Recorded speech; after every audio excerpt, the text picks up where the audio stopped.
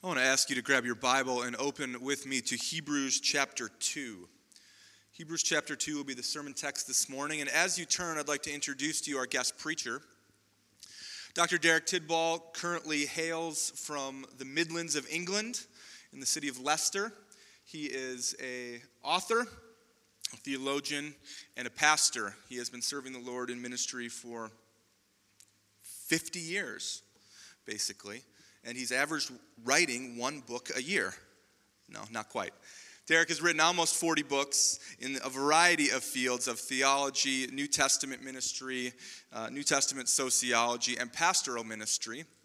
He has been a leader in the Evangelical Alliance in Great Britain, of the Baptist Union of Great Britain, and his wife currently serves in the leadership of the Baptist Union of Great Britain as well. Derek travels all around the world teaching in seminaries and Bible colleges, and we are very happy to have him here with us today to open the book of Hebrews to us.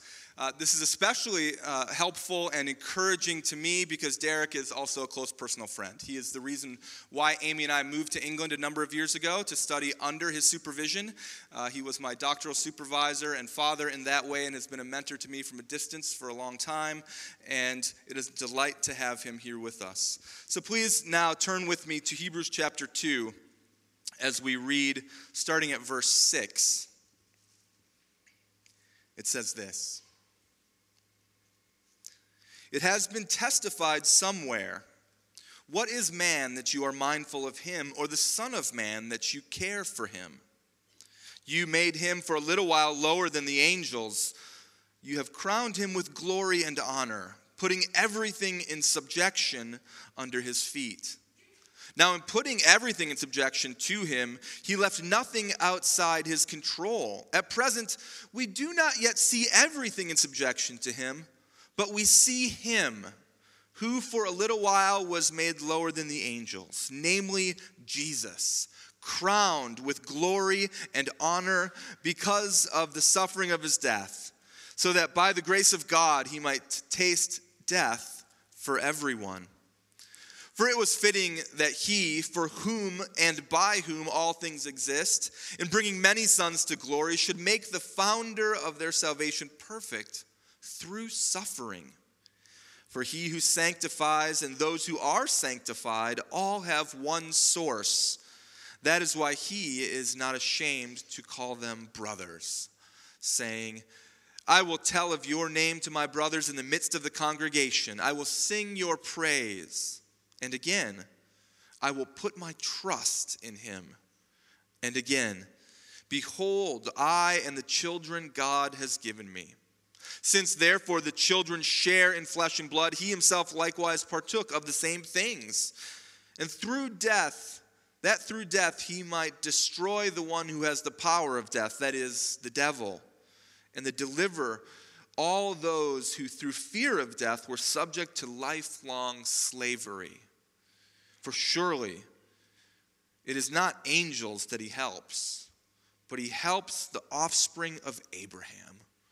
Therefore, he had to be made like his brothers in every respect, so that he might become a merciful and faithful high priest in the service of God, to make propitiation for the sins of the people. For because he himself has suffered when tempted, he is able to help those who are being tempted.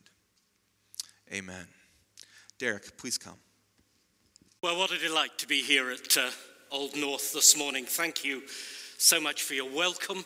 And especially to Nick and Amy for their welcome. I remember on a visit to the United States a couple of years ago, talking with them about the possibility of moving from Cape Cod to here and just sensing the Lord's way forward. And it's great after these years to actually see you here in ministry and leading God's people. Wonderful to be with you again. Now, I don't know if you know the quip that George Bernard Shaw once made when he said that if other planets are inhabited, they must be using this one as a lunatic asylum. And surely day after day, you don't need further evidence or proof of the truth of that statement than watching the news programs. Supportive evidence is all around, isn't it?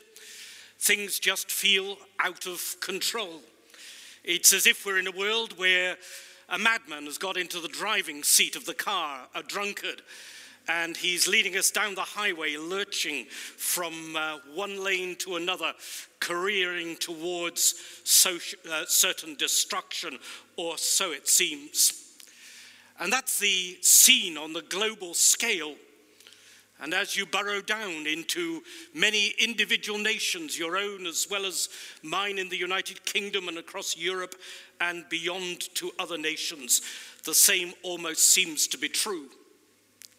And the same is often felt, even more personally and closer to hand, what's true on a global scale.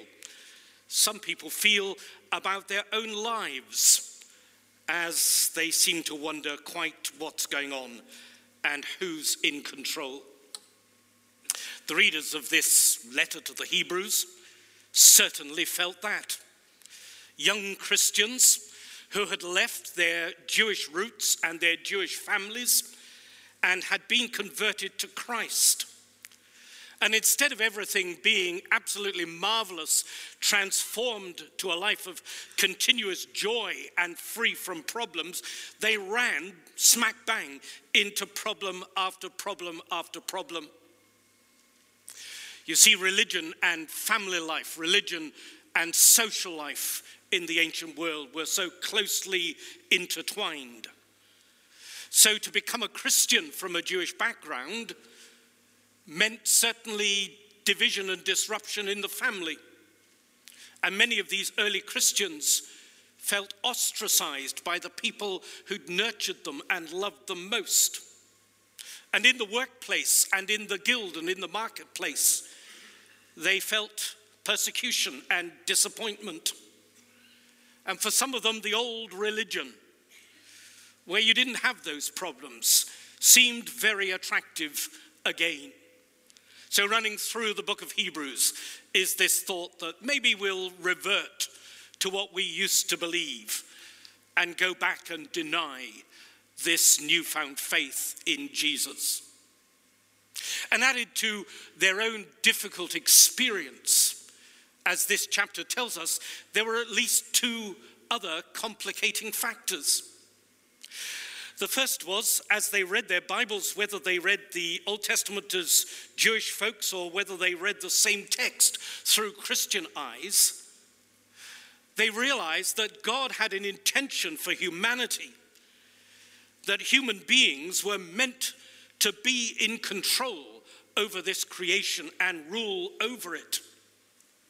So God's plan, spoken of in Genesis chapter 1 and verse 26, repeated in different ways throughout the Old Testament, but especially in Psalm 8, verses 7 and 8, were that human beings would be the summit of his creation and that human beings were crowned with glory and honor. And God had put everything in subjection under their feet. They were meant to be the ones who ruled and brought harmony and peace and God's shalom and reign into the world. But it just didn't seem to be happening. Whatever God had intended, human beings had just messed up and failed. And so, as the author to the Hebrews puts it, almost a British understatement, we don't see everything in control, subject yet to human beings. And they'd say that about their own personal lives, let alone anything beyond the personal dimension. So the first complication was what God had revealed as his creation plan didn't seem to be happening.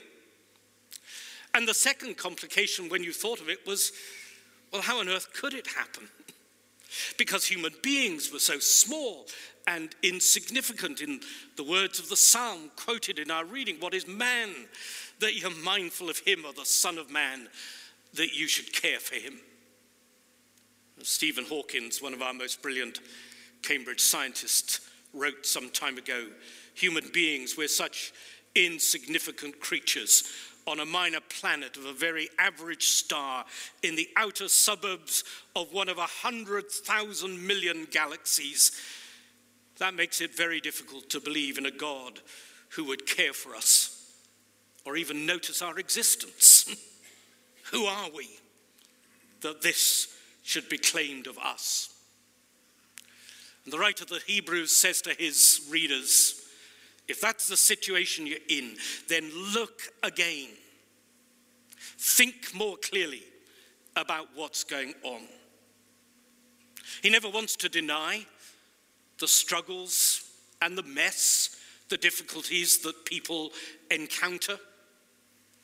But he does want to say to them, if you're to understand what's going on and how you cope with those promises from Genesis 1 and Psalm 8, well, you need to get the full picture. And the presence of one man, the presence of one other factor in the picture makes a huge difference.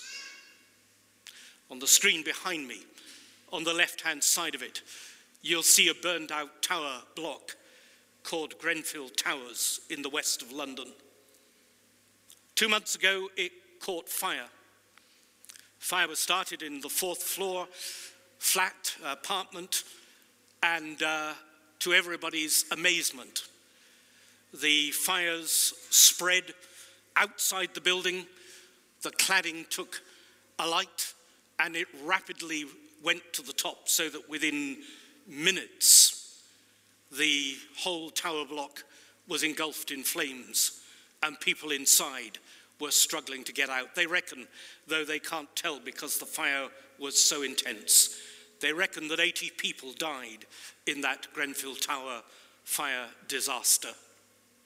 And as we saw the news stories and heard of the tragedies, the heart-wrenching stories, time and time again over the next week on our television news, so in it all, one repeated thing kept on being said by those who'd escaped.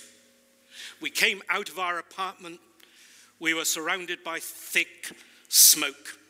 We couldn't find the way. We were heading for the fire exit that we knew that was there, but we couldn't see anything.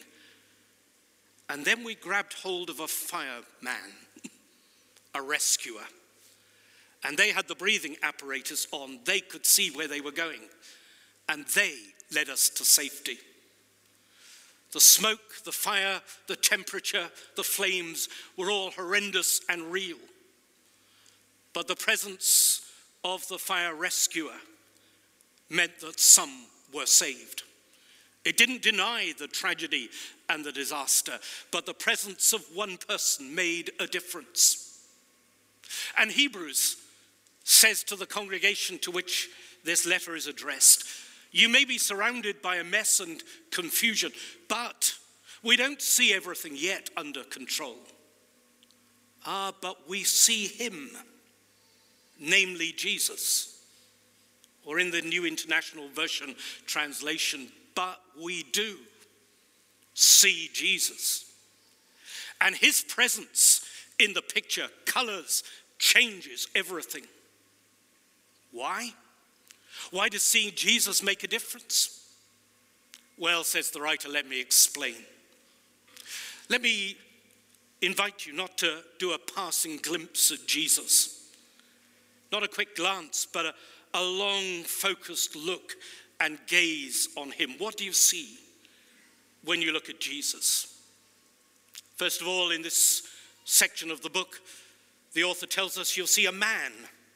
Yes, a man. A human being who reigns, the man who reigns. Human beings like you and I may have failed to fulfill God's creation mandate. We have not ruled as we should over creation for its good and bring God's goodness and benefit out of it. But there is one human being, one man who has. Who is this? Well, this Jesus, says Hebrews, is a true human being. Just like you and me, he too was made a little lower than the angels, namely a human, one of us. The only one who has ever received the creation mandate and fulfilled it and kept it perfectly without messing up. And our hope for this world lies in a human being. Yes, not in the human beings we normally look to our politicians or to our scientists or to our capitalists. They have their place. But there is one man who eclipses them all, who is the only solution, who is the perfect, unfallen human being who lived among us genuinely and is now God's agent of rescuing the world, namely Jesus. So who is he, or where is he? Since, well, we can read about him 2,000 years ago, but where is he now, operative in our world? Well, says Hebrews, this man, and there's a play on what we are meant to be as human beings and what Christ truly is in these words. This one man, he's the one to whom everything is subject and nothing is outside of his control. And yes, it's true, says Hebrews, at present, this is verse 8, we don't see him. We don't yet see everything subject to him. But do you know where he is? Well, he's crowned with glory and honor. He's at the control center of our world. He's reigning in heaven. Not because he wants to keep a distance from it or is uninvolved, not because he is unfeeling about what's going on down here, but because from that control, unseen center of our universe, he is able to bring about God's long-term plan, to bring the whole of creation and all of our lives under his control, to extinguish all opposition and evil, and to put our fallen worlds to rights again. That's why he is now reigning with glory and honor. And you might want to say, what gives him that right? Well, what gives him that right, says Hebrews, what qualifies him is precisely not only that he was one of us, but that he suffered death with us, that he shared the full extent of our human existence. Every one of us will die one day. The only question is when, or perhaps how. But the certainty of it, unless Christ returns, is non-negotiable. And Jesus, the human being, faced that same path, partly to identify with us. We all die, and as a human being, so did he. But more than that, he did it as a substitute for us.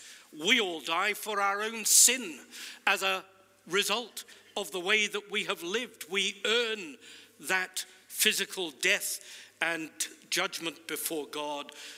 But this perfect man did not merit that death. He dies not for his own sin, but to bear our sins. And he dies because death is not the end of his story. It's not the full stop, as we would say, the point, I think, as you would say. It's but a comma, a significant comma en route. The death gives way to victory, to resurrection. Through his death, as verse 14 puts it, he destroys the power of death, that is the devil. He pulls Satan into a trap.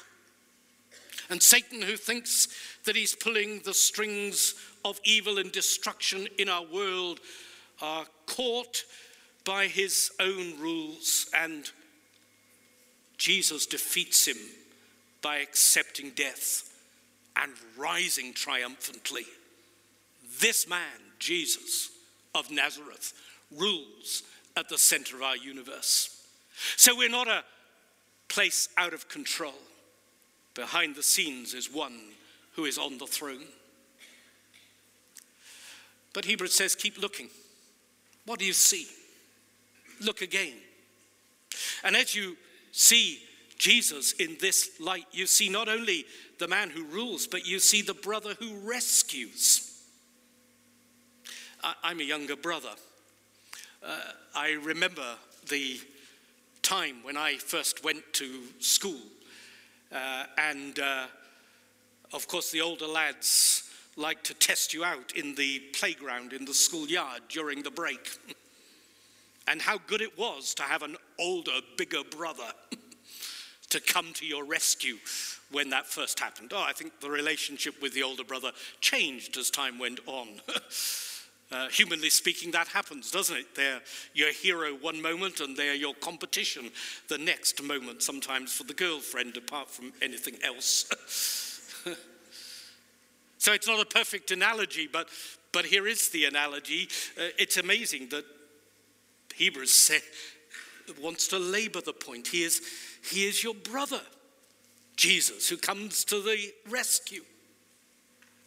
We have two brothers in Britain whose pictures are on the screen who are champion triathlon athletes. I don't know whether they're known over here at all. They're constantly in competitions together and in competitions against one another. Alistair and Johnny Brownlee. Brilliant. They have a string of medals and world championships and Olympic medals to their name. Last year in Mexico, in the World Triathlon Series, they were fully expected to take the first and second place. And as Johnny, the older brother, got towards the finishing line, so it was obvious that he'd overtrained and was totally exhausted. You can see the clips on YouTube. They're staggering to behold as he begins to wander out of control all over the track. And you think, oh, he's within touching distance of the world championship, and he's going to flop and he's going to fail, and his brother is going to just overtake and get the prize that should have been his. And in a remarkable sequence of events, Alistair came up behind him, saw what was happening, put his arm around his shoulders, and together they approached the finishing tape. And as they got there, and it's all within the rules apparently, as they got there, Alistair pushed his brother across the finishing line first. So Johnny, got the gold, and Alistair got the silver. The brother who came to the rescue. Hebrews tells you you have a brother like that, who come and stand alongside you and get you through the situation. Remarkably, it says in verse 11 that this brother, because we all have the same origin, is not ashamed to be called our brother. I don't know about you, but most families have one branch that they're rather ashamed of. They don't want to speak about them. They hide the history. Or if somebody says, oh, you're so-and-so's brother, you quickly change the subject if you can, for all sorts of reasons. Now, if anybody wanted to do that, you'd think it was Jesus in relationship to us. But no, he's not ashamed to be called our brother. Failing and sinful though we may be, such is God's commitment to us in Christ.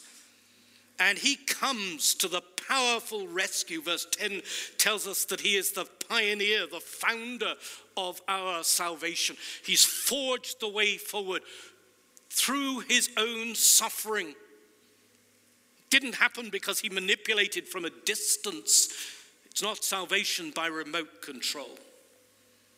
But as one of our British theologians, Tom Smale, has put it, our salvation pictures Jesus like the fireman who goes into the fire to put it out, like the lifeboat man who goes into the storm to the sinking ship to rescue people from it, like the mountain rescue team who goes into the snow-covered Alps and faces the avalanche for themselves to bring out the wounded in spite of the risk to their own lives.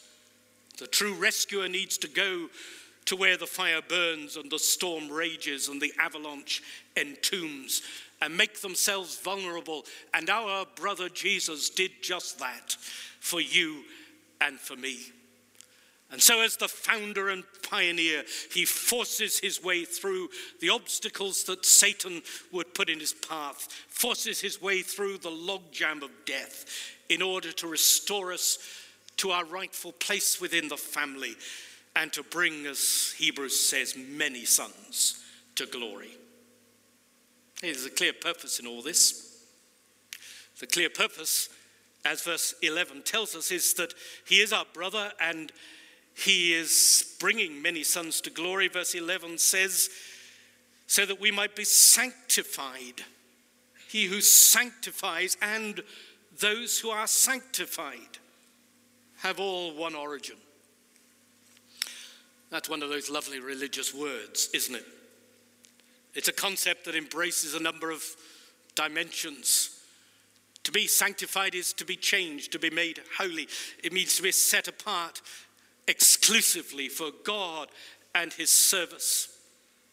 It means when you were rescued and restored to the family, you were restored so that you could reproduce the family likeness. You were not rescued by your brother in order to stagnate. I'm in, I've got my ticket to heaven, that's all that matters. You were not rescued by your brother in order just to go on struggling in through life, but to see life through different eyes. What's characteristic of the world in which we live today? What's the symbol of our age? Well, it's probably taking a selfie, isn't it? Everywhere you go, you want to capture the moment and say, you were there. You weren't rescued to take spiritual selfies, to be involved in this great event or that great event. You can't stand alongside, as I will later in the day, and get out your cell phone and take a picture of you standing alongside Nick Gatsky, and you get to the judgment seat and you produce the selfie and say, it's all right, I'm in, I know Nick, he's a good friend of mine. You weren't saved to indulge in selfies, you were saved to be sanctified, to be changed, to become like Christ. And all that's by the grace of God, because we have a brother who comes to the rescue. But keep looking, says Hebrews. We've not finished yet. From one angle, you see the man who rules. From another angle, you see the brother who rescues. Let me tell you a third thing that you can see in this chapter about seeing Jesus. You see the priest who helps.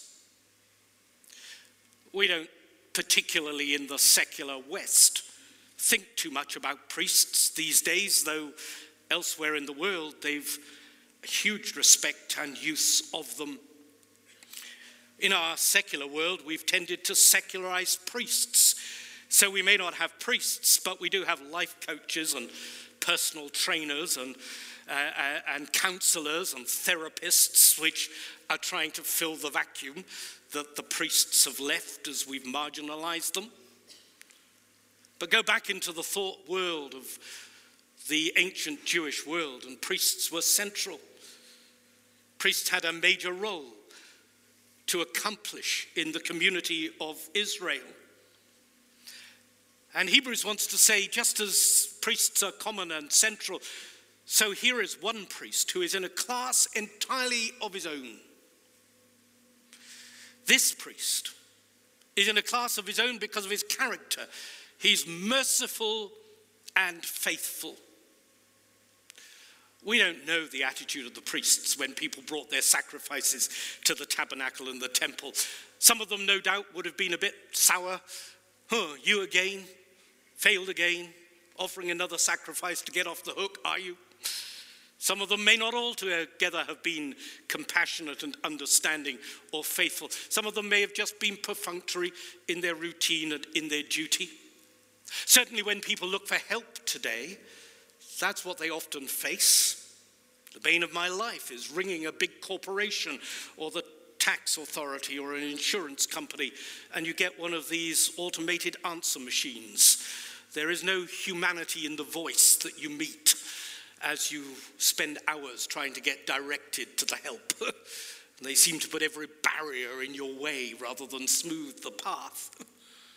Those who suffered in Grenfell Tower felt, rightly or wrongly, that as they found themselves in that awful situation and needed emergency help, the bureaucracy of the local government was not merciful and faithful, but harsh and denying.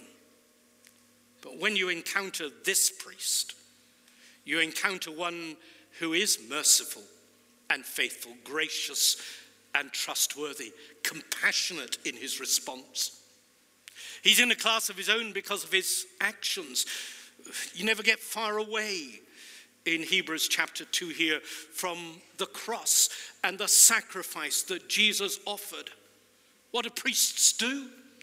They offer sacrifice. And those sacrifices repair the broken breaches between God and his people because of sin.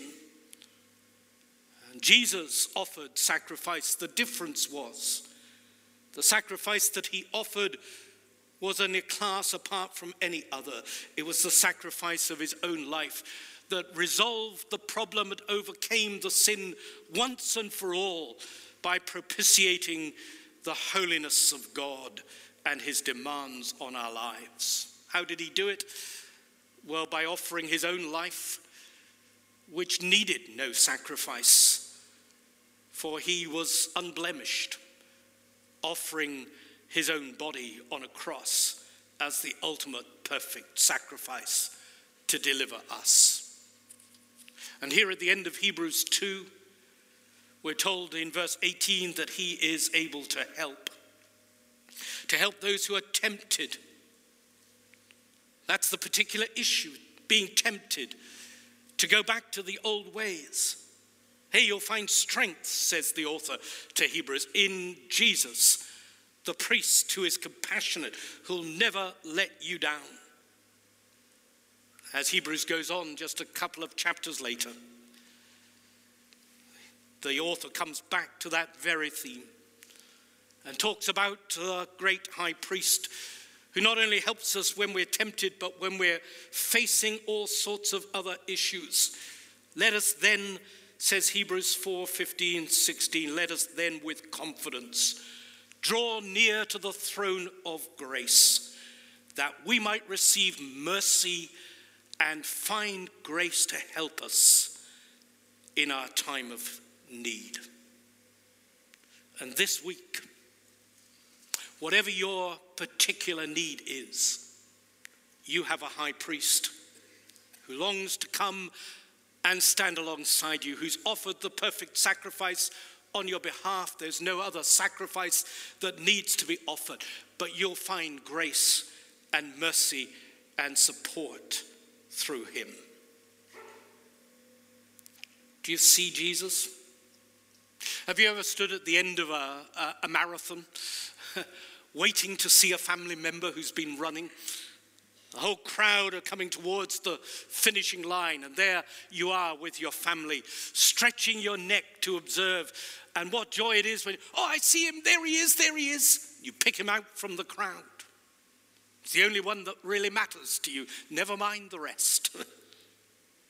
Well, look at Jesus like that. Yes, the mess is real. Not everything is yet under his feet. But we see him. And that's the most crucial thing. Do you remember how often that occurs in the accounts of the resurrection? As they went to Emmaus that night, Jesus appeared to him, and those two disciples went back to Jerusalem, saying to the other apostles, we have seen the Lord. Mary, early in that morning, in that conversation with the one she thought was the gardener, went to the other male disciples and said, I have seen the Lord. Thomas, full of doubt, comes to meet with his colleagues on a second occasion, and they say, the Lord has appeared to us. Well, let's not be folks who believe in a Disney spirituality, who make everything very sweet and nice and wonderful, when the reality is this planet does seem to be in charge of those who have escaped from a lunatic asylum. There are some awful things happening. Yeah, let's not deny reality. But let's get the complete picture. And what a difference it makes when you put Jesus into that picture and you see him, who is the man who rules, who is the brother who rescues, and who is the priest who helps, take a long, long look at Jesus.